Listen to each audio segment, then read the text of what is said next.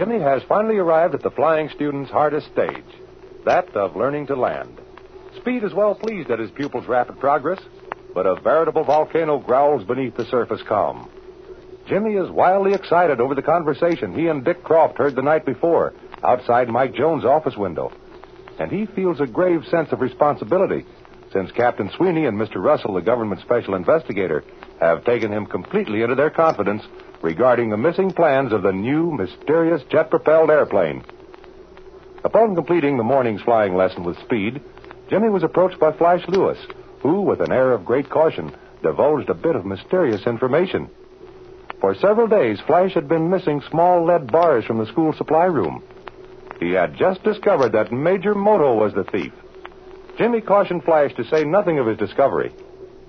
It is now early afternoon, and Jimmy is on the line outside the Army Experimental Aircraft Factory.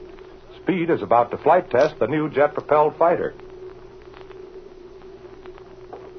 Hi there, Speed. Hello, Jimmy. So you made it down here all right, huh? Oh, you bet I did. I wouldn't miss this for anything. It's awfully nice of you to let me come down. Oh, that's all right. As a matter of fact, I had nothing to say in the matter. Captain Sweeney's the one who said it was okay for you to be here. You seem to stand ace high with him. Oh, gee, that's certainly swell of him. Now, listen, kid, aren't you supposed to be at ground school this time of the afternoon? You're sure you're not playing hooky? No. Honest, I'm not, Speed. Mr. Banks said I could come. He said I was way ahead of the rest of my class. All right, Jimmy, but don't ever neglect your ground school. It's most important. But I think I gave you a lecture on that several days ago. Yes, you did, Speed, and I haven't forgotten it. Hey, but tell me, what kind of test are you going to make on this plane? Well, I don't know yet myself, Jimmy. Captain Sweeney will be out here in a minute to tell me what he wants me to do. I understand certain tests were run yesterday by Captain Carver, a regular Air Corps officer. Oh, I'll bet I know when that was. We were in classroom yesterday afternoon taking an exam, and we heard this most terrific roar. It sounded as though about 20 airplanes were diving straight down from 8,000 feet. Yeah, I heard it too, Jimmy. I was over in my office at Grand National Airways. But that wasn't anything to what you'll hear this afternoon, if my guess is correct. Why, Speed? I'm not sure, but I think Captain Sweeney wants me to run the general maneuverability tests. Well, can you do that in a jet plane? Jimmy, this jet will do anything. It has dual power. It has not only a jet engine, but the standard internal combustion engine for maneuverability. Oh, so you mean that in this plane you'll be diving and spinning and flying on its back and everything like that, huh? Right you are, kid. If that's what he wants, I'm going to dive this crate straight down for about 35,000 feet. When I come out of that dive, she'll probably be making more speed than any ship has ever made before. Wow. Well, here comes Captain Sweeney. How are you, Captain? Well, hello. How are you, Robertson? Fine, sir. Glad to see you out here, too, Jimmy. Well, thank you. It was very kind of you to allow me to come, sir. No, not at all. Now, here's what I want you to do, Robertson. Yes, sir. I want you to give this ship the usual maneuverability tests. Captain Carver took the ship up yesterday and checked her for stability. Everything was okay.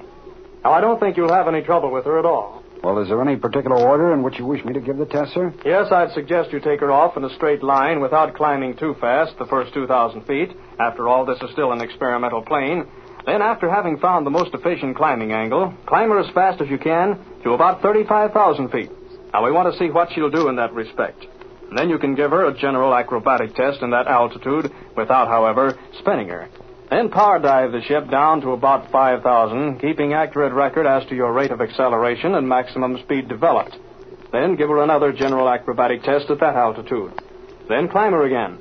Finally, from an altitude of about 10,000 feet, commence your spinning tests. First, a normal spin to the left, then to the right. Now, finally, if you're not too low by that time, an inverted spin. Then come down and land. Yes, sir, I got it. I see the mechanic over at the ship is waving his hand now, so I guess he's ready to have you jump into the cockpit. Well, Mr. Russell, how are you? Fine, thank you. How do you do, Robertson? Hello, Russell. You, Alan? Howdy. Well, I'll be getting over to the ship. Do you want to come, Jimmy? I guess it'll be all right for him to look inside the cockpit, won't it, Captain Sweeney? Sure it will. Go right ahead, Jimmy. When you get through, though, come on back here. Thank you, sir. After I left you last night, Captain Sweeney, I got to thinking. After all, that was a pretty wild story young Alan told us. We don't have a single thing on this Major Moto, and Speed Robertson has acted suspiciously. That's definite knowledge. Yes, that's very true, Mr. Russell.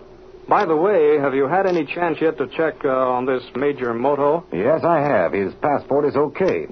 I wired Washington and found out that the permission of both the State and War Departments was asked and obtained before he came over to this country to learn to fly. I'm inclined to think young Allen's been reading dime novels. Well, maybe you're right. I wouldn't be much surprised. I used to read them myself when I was his age. The point I was getting at is this, Captain. Do you think it wise, inasmuch as Robertson is under suspicion, to allow him to make these flight tests? Well, I considered that very carefully, Mr. Russell. At the moment, all we have against Robertson is circumstantial evidence. No definite proof. Now, going on the assumption that he is guilty, we certainly don't want to make him suspicious. These arrangements regarding the flight testing of the jet fighter were made before any suspicion rested on him, and if I cancel them now, it might ruin our chances of pinning anything definite on him. That's very true. Now, if Robertson is really the one who is slowly making away with these plans, he won't learn any more from flight tests, the plane, than he knows already. And another thing. What's that, Captain? Flight testing an experimental airplane, especially spins and power dives, is always a dangerous procedure. Now, it's most dangerous when a plane has such a terrific speed as this jet plane has. Now, supposing Robertson were guilty, now, wouldn't it be poetic justice if he should... Be killed? Yes. Great Scott, Sweeney, look at that ship go. It moves so fast my eye can hardly follow it. That's the fastest airplane that man's hands have ever built, Mr. Russell. Well, here comes Jimmy Allen. There are a couple of things I thought of since last night that I'd like to ask him about. Oh, gee, Captain Sweeney. What a crate. Why, that isn't an airplane at all. It's a skyrocket. You certainly hit the nail on the head, Allen. That's the way the ship impressed me, too, though I didn't think of that name. Say, Mr. Sweeney, does that ship have atomic power propulsion? Well, I'm not answering that, Jimmy, but there are several things I wanted to ask you. Now, isn't it quite possible that you could be wrong in your interpretation of the conversation you overheard last night? Why, I guess it's possible, Captain Sweeney, but I don't think so. As you probably know, Jimmy, the Central Flying School is the local distributor here for several different kinds of commercial planes. Now, perhaps this Major Moto has been dickering with the school for the plans of some commercial ship, perhaps to be used by his country as a training plane. Well, sir, I don't think that... Perhaps, Jimmy, you have been reading dime novels. No, sir, honestly, I haven't. There's Robertson. He's up about 2,000 feet now and headed back this way. He started the climb up to 35,000. Oh, boy, look at him go up. Man, I never believed the ship could climb as fast as that. Hey, look, he's standing straight on his tail. Jimmy, I'll wager that ship is climbing at better than 8,000 feet a minute. Do you think that it's climbing faster than those special jet planes the Royal Air Force has over in England? Well, I can tell you this much, Jimmy, but keep it under your hat. This ship you're watching right now will outclimb any other ship in the world, at least 1,000 feet a minute. Let's see, Allen, you said this friend of yours, what was his name, Croft? Oh, yes, sir, Dick Croft. That he was with you when you overheard this conversation. Yes, sir. We may want to listen to his account of that conversation. Can you get him any time? I believe so. Did you tell him not to say anything concerning what he heard? Yes, sir, I did. Well, you used your head there. Robertson's up to 35,000 feet. He's putting the ship through the acrobatics now. Hey, look at him swoop around. Why, that ship's faster than a hummingbird. Or a mosquito. And it'll sting like one, too, when we get the new guns on her. Well, I think he's just starting into a power dive. I don't see how you can tell what he's doing. 1 second he's nothing but a blur, and the next a mere speck. He is in a dive. Look, he's already lost about 3,000 or 4,000 feet before we could say Jack Robinson. Why, I can hardly believe it. It's absolutely incredible. Well, if I'm any judge, that plane's traveling faster than any plane has ever traveled before. Oh, gee, Captain Sweeney. Do you think his wings will stay on when he levels out? Well, Jimmy, the plane was constructed to stand that kind of a stress. Anyway, that's what we're having Robertson make this test for. Great Jerusalem. Look, the ship's beginning to level out. Right, but he's just now reaching the most dangerous part. Well, those wings are staying on, and I wouldn't have believed it possible. Well, look. He's going absolutely straight up. And with the speed he's got, he'll continue to go straight up for another 10,000 feet. Looks like he's leveling out again. He is. He's going to perform those acrobatics I told him to do. Hey, look at him go. Look at that vertical turn. Now he's flying on his back. That's a sweet maneuvering ship, and I don't mean perhaps. Look at that slow roll. What's that, Captain? Oh, I know. That's an Immelman, isn't it? I see you know your acrobatics, Jimmy. He's climbing again.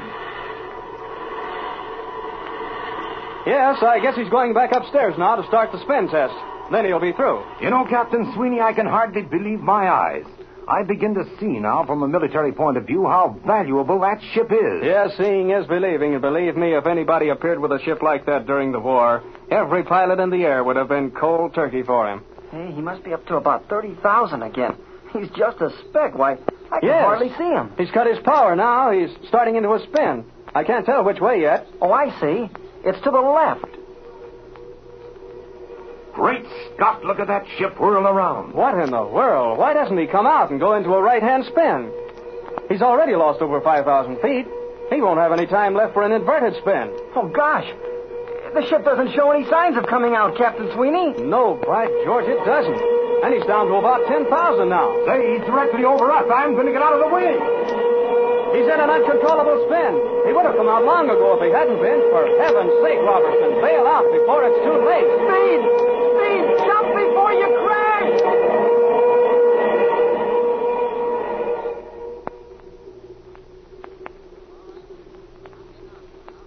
Speed Robertson is beyond any human control except that of his own. You will hear the finish of this thrilling 35,000-foot spin when you tune in for the next thrilling episode of the Air Adventures of Jimmy Allen.